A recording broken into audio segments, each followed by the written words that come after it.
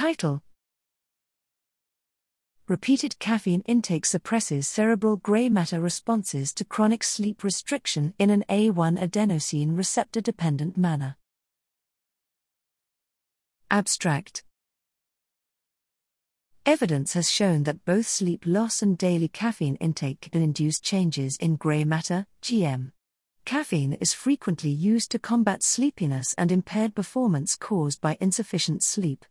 It is unclear 1. Whether daily use of caffeine could prevent or exacerbate the GM alterations induced by chronic sleep restriction, and 2. Whether the potential impact on GM plasticity depends on individual differences in the availability of adenosine receptors, which are involved in mediating effects of caffeine on sleep and waking function.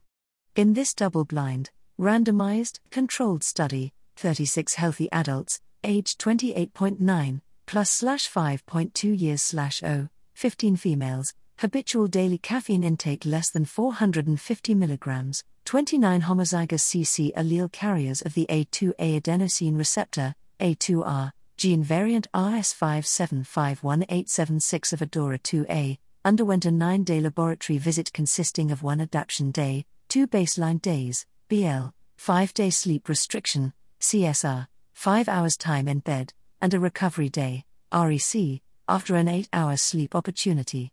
19 participants received 300 mg caffeine in coffee through the 5 days of CSR, CAF group, while 17 matched participants received decaffeinated coffee, decaf group. We measured the GM morphology on the 2nd BL day, 5th CSR day, and REC day. Moreover, we used 18F-CPFPX PET to quantify the baseline availability of A1 adenosine receptors, A1R, and their relation to GM plasticity.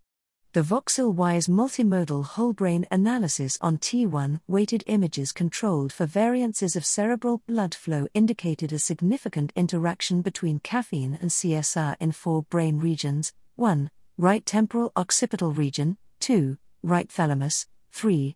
Left dorsolateral, and 4. Dorsomedial prefrontal region. The post-hoc analyses indicated increased GM intensity in the decaf group in all 4 regions but decreased GM in the thalamus as well as dorsolateral and dorsomedial prefrontal regions in the CAF group after sleep restriction. Furthermore, lower baseline subcortical A1R availability predicted larger reduction in the CAF group after CSR of all brain regions except for the caffeine-associated thalamic reduction. In conclusion, our data suggest an adaptive upregulation in GM after 5-day CSR, while concomitant use of caffeine instead leads to a GM reduction. The lack of consistent association with individual A1R availability may suggest that CSR and caffeine affect GM plasticity predominantly by a different mechanism. Future studies on the role of adenosine A2A receptors, ADORA2A, in CSR-induced GM plasticity are warranted.